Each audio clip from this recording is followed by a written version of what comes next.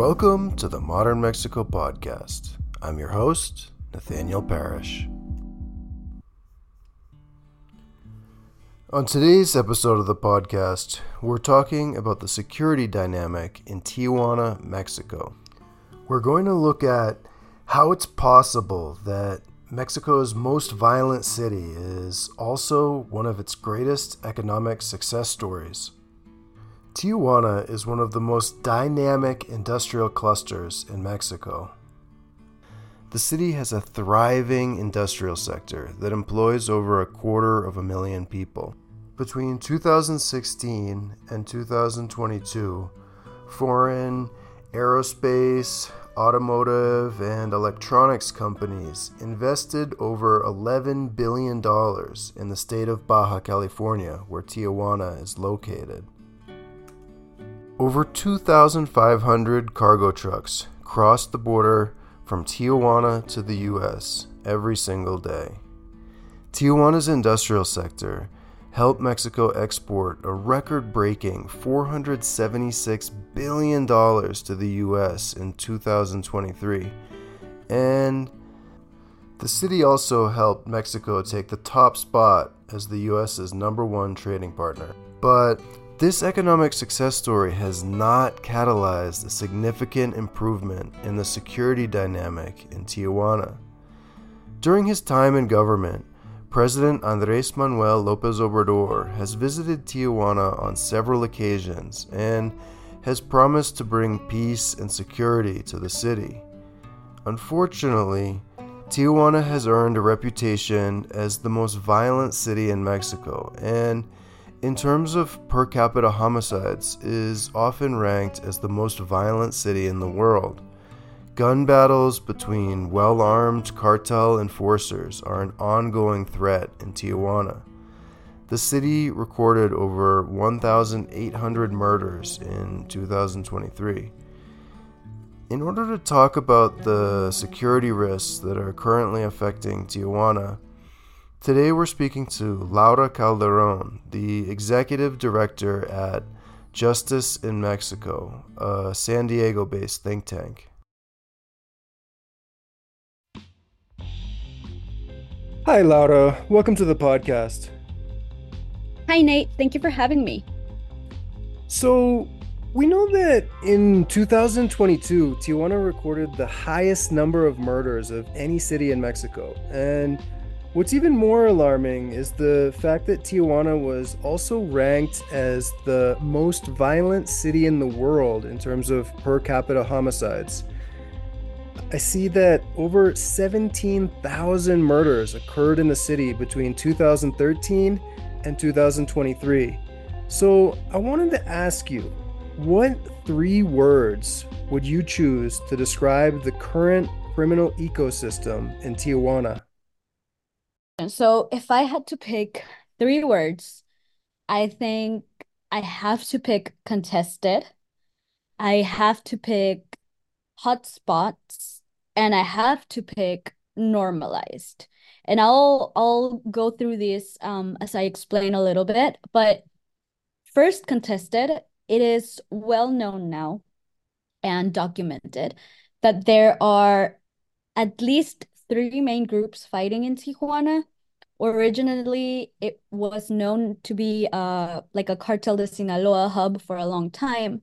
And then Cartel Jalisco Nueva Generación made its move to enter Tijuana through an alliance with some members from the former Cartel Arellano Felix or Cartel de Tijuana, creating a very temporary, very volatile alliance that was known as Cartel Tijuana Nueva Generación. There was some infighting between those 2 groups that were supposed to be allies, and now we have 3 groups fighting for the plaza of Tijuana. So the remnants of Arellano Felix, the Cartel Jalisco Nueva Generación, and the Cartel de Sinaloa. So that's why I picked contested. It's clear that the city is divided and there is infighting to get to the border access that was traditionally, a Sinaloa turf. So we see a lot of violence, a lot of infighting, especially when Jalisco Nueva Generación entered the city, which coincides around 2013, 2014.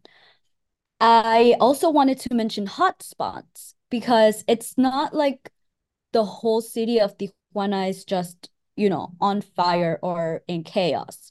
You can see uh, within the city some of the neighborhoods that actually have like over 20% of the violent crime. These neighborhoods are not very like touristic.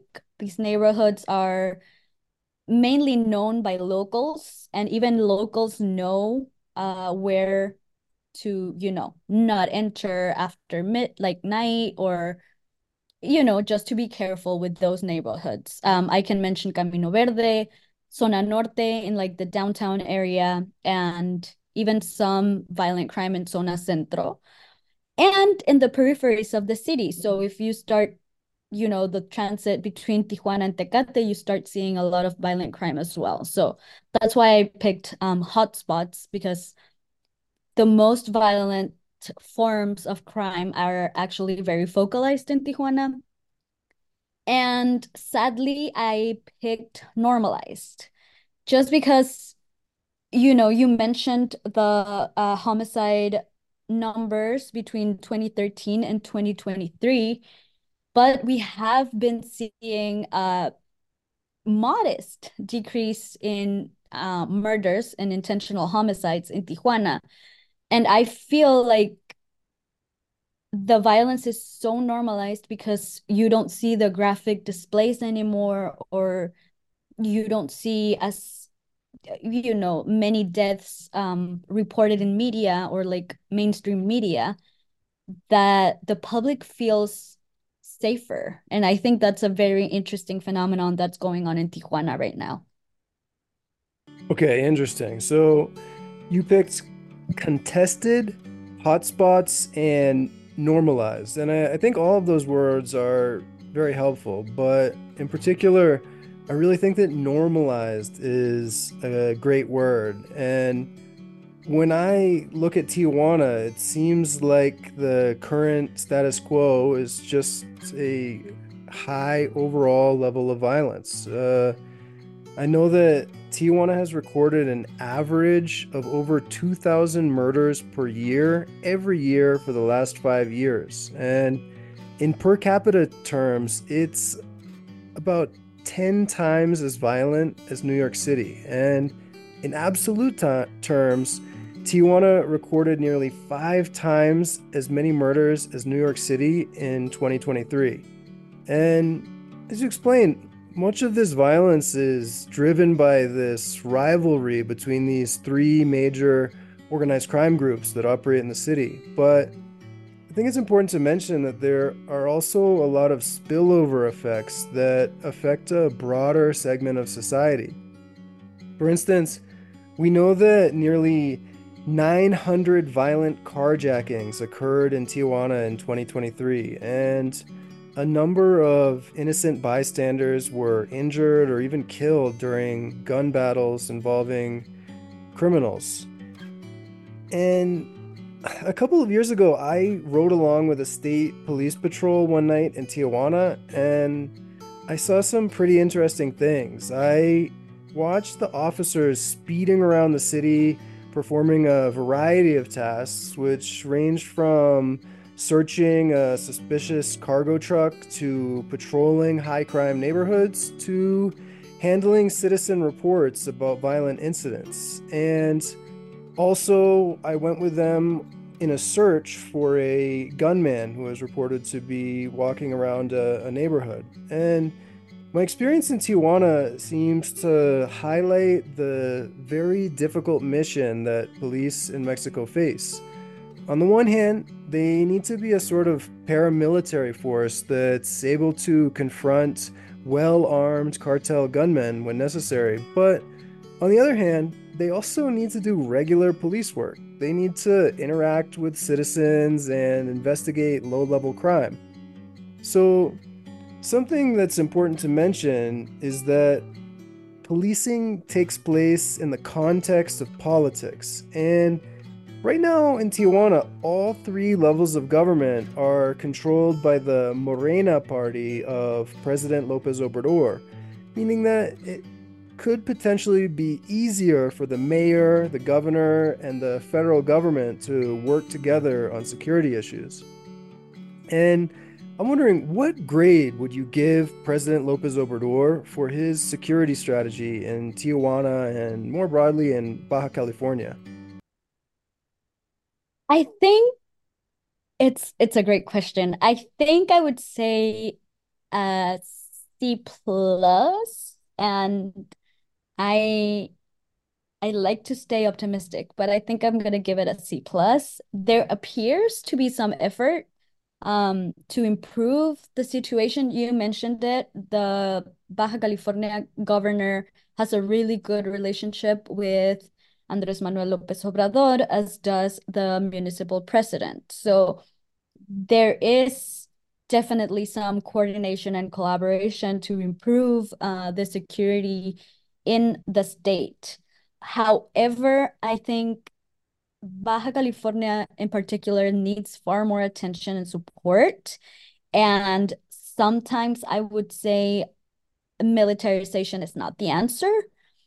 Um, you mentioned the police, right? Police have to deal with a lot of, as you mentioned, paramilitary activities, just because they're often overpowered by cartel or by violent crime. So you do see a police force that is very, strained. They're working for very complex issues, but also doing like actual community policing and all that, like more police related activities. But I think Andres Manuel's effort to send more Guardia Nacional to Tijuana was a reflection of the good relationship between the three levels of government.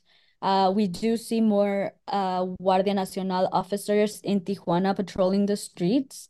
The problem is there is no strategy, right? There is no strategy to differentiate what local police should be doing and what Guardia Nacional should be doing. So having this very like blurry line of who intervenes where and who is dealing with what kind of problems is not only confusing but a very inefficient use of the funds, of the security funds. Now, I want to bring up the normalization that I mentioned earlier because I was looking at some data. And of course, if you look at the hard numbers, you can interpret them, right? So if you see the numbers, there is a decrease in violent crime in Tijuana. And you can see how apparently the security strategy is working. However, there isn't really much reliable data out there.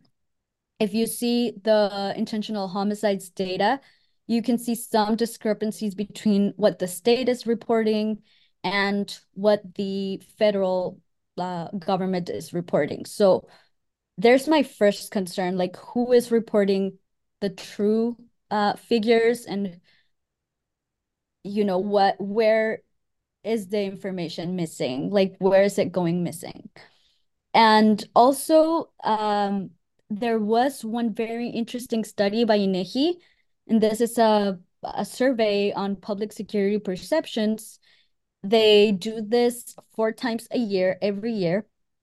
And according to this report, like the latest one was released December 2023, I believe. And shockingly, 62% of adults over 18 years old feel Tijuana is insecure. And I say 62% um, compared to 2022 is about 4 or 5% less than how the survey reported in 2022 and almost 20% less than 2020. So you can see uh, just public citizens in Tijuana feeling actually safer although the numbers are still very high, as you mentioned, like if you take the absolutes and if you take the relatives, they're still pretty high. But somehow people feel safer in the city. And that I think is a reflection of the federal government's strategy on trying to put Baja California like as a top priority, but not really designing an actual strategy to how to deal with the insecurity in the state. So, something general that I always say about Lopez Obrador is that he seems to be a masterful communicator, but sometimes he struggles with policy details. And it seems like when it comes to security, he's talking a lot about it. He's crafting a vision for what Mexico could look like over the long term, but many security analysts have a lot of doubts about the specific policies that he's choosing to promote in the short term. And I think that it really can be very difficult to clearly explain Lopez Obrador's security strategy. And on the one hand, he's adopted this rhetoric of hugs, not bullets, and he's tried to move away from direct confrontation with organized crime groups. But on the other hand, as you mentioned, he's also investing heavily in militarization. And when we look at Tijuana, just during Lopez Obrador's time in office, over 10,000 murders occurred in the city. And Tijuana has earned this unfortunate reputation of being one of, if not the most violent city in the world. And I just wanted to mention a few recent news stories that I've seen about Tijuana. In 2023, there was a case where some corrupt police officers allegedly stole a shipment of drugs from an organized crime group, and cartel gunmen began assassinating police officers. And it seemed like something that might be included in a future season of the Narcos TV show. And also in 2023, there were other incidents, such as a mass shooting at an outdoor car race on the outskirts of Tijuana and a shooting that targeted a daycare center. And both of those incidents seem to be a little bit more like terrorism than just run-of-the-mill criminal disputes. And another story that touches on the overall level of violence is the fact that in 2023, Tijuana's mayor actually decided to move into a military barracks in order to seek extra protection from soldiers after she received threats from criminal groups. And we know that gun battles involving groups of gunmen and multiple killings are still common in Tijuana. But on the other hand, as bad as the violence in Tijuana is, the city's economy is still able to function. And we really don't see criminal groups extorting and burning down manufacturing facilities or kidnapping or killing executives at foreign companies. And that leads me into the next question, which is on a scale of 1 to 10, how much do you think that the criminal activity in Tijuana affects the nearshoring trend of manufacturing activity? Yeah, I would say not much. So I would say about four, maybe five. Um, it's very interesting in Tijuana, like as in all of Mexico, there is a lack of reliable data. So we can't know for sure how much extortions have decreased or increased in the last few years, mainly because victims don't often report because they don't trust the institutions to actually resolve their issues. But what I will say is that although in theory it makes sense that insecurity will drive industries out of Tijuana, I don't think there is conclusive data to suggest that this is happening in Tijuana. As you mentioned, the economy is still going. Tijuana is a major factory-led economy, so there is a lot of industry. There is a lot of what we call maquiladoras, and just that specific sector in Tijuana is actually doing great despite the insecurity in the city. Tijuana still holds the largest portion of all maquiladoras in Mexico, with almost twice the amount of Juárez, which used to be the main maquiladora hub in Mexico. So I I do understand how violence could be driving business out, but the business sector in Tijuana is very strong, and I think they are playing a very significant role in, surviving through the insecurity and designing strategies to, create alliances with the local government and ensuring protection for their businesses. So, uh, yeah, sorry. So 4 or 5 out of 10 makes it sound like security issues are something that foreign executives should be paying attention to, but Mhm. it doesn't seem like crime is really scaring investors away from Tijuana. And overall, the state of Baja California received nearly $2 billion of foreign direct investment in 2022. And I saw a recent report that ranks Mexico as the third worst country in the world in terms of the prevalence of criminal markets and ranked it as the worst country in the world for extortion. And we also know that Mexico ranks very poorly in terms of the strength of rule of law. It is really ranked among the worst countries in the world. Um, but as I mentioned, we don't see a lot of anecdotal evidence or statistical evidence that powerful organized crime groups are trying to intimidate and extort foreign companies in Tijuana. And in other parts of Mexico, sometimes the evidence that that's happening might be that business owners are being killed in front of their businesses, or we're seeing their businesses burn down, and that tends to indicate that there might be an ongoing extortion racket that's affecting the companies operating in the area. But I also looked up some of the statistics on cargo truck hijackings, and there were only 12 in the entire state of Baja California in 2023. And that's a tiny figure in comparison to the thousands of hijacking incidents that were recorded in the industrial states of Puebla and Estado de Mexico in central Mexico. And I think that for foreign executives visiting Tijuana, the risk that they face might really be a random risk of being caught in a shooting in a public area rather than a targeted risk of kidnapping or violent robbery.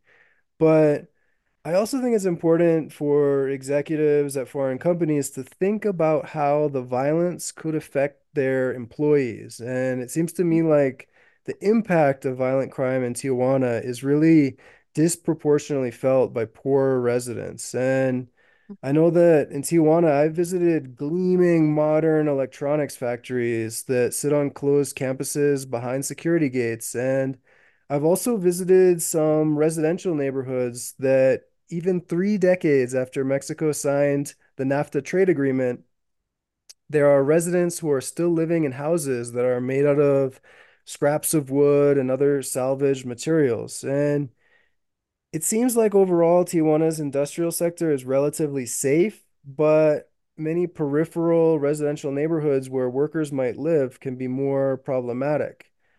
And I think that when we look at the ongoing security challenges in Tijuana, there's something else I wanted to ask you about, which is what is one policy reform that you would like to see implemented in Tijuana in order to improve the security dynamic?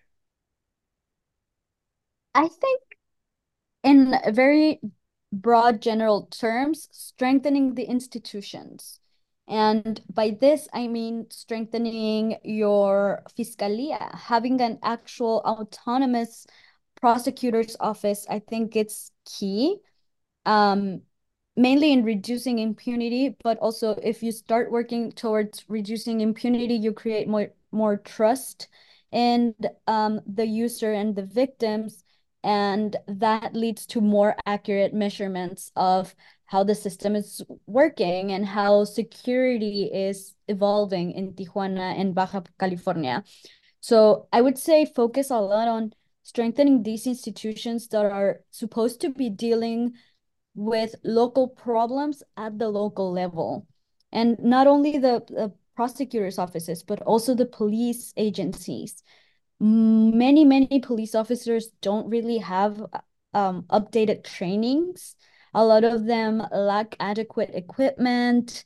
They don't have a clear growth path within the institution because everything seems so like improvised. There's no clear strategy on how to deal with the issues that the state is going through. So yeah, strengthening institutions from the roots, from the actual workers, from the officers, from the people taking, the complaints and following up with cases. So working along with the local institutions. If you have stronger local institutions, they are the ones that actually know what is going on, right? In the city, in the state. So trust them and invest in creating stronger institutions at the local level.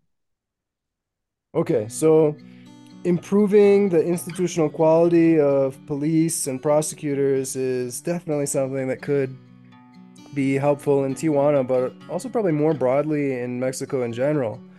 We know that around 88% of all the crimes reported in the state of Baja California go unsolved. And as bad as that sounds, it's actually a better track record than most states in Mexico, where the impunity rate can often approach 100% for many types of crime.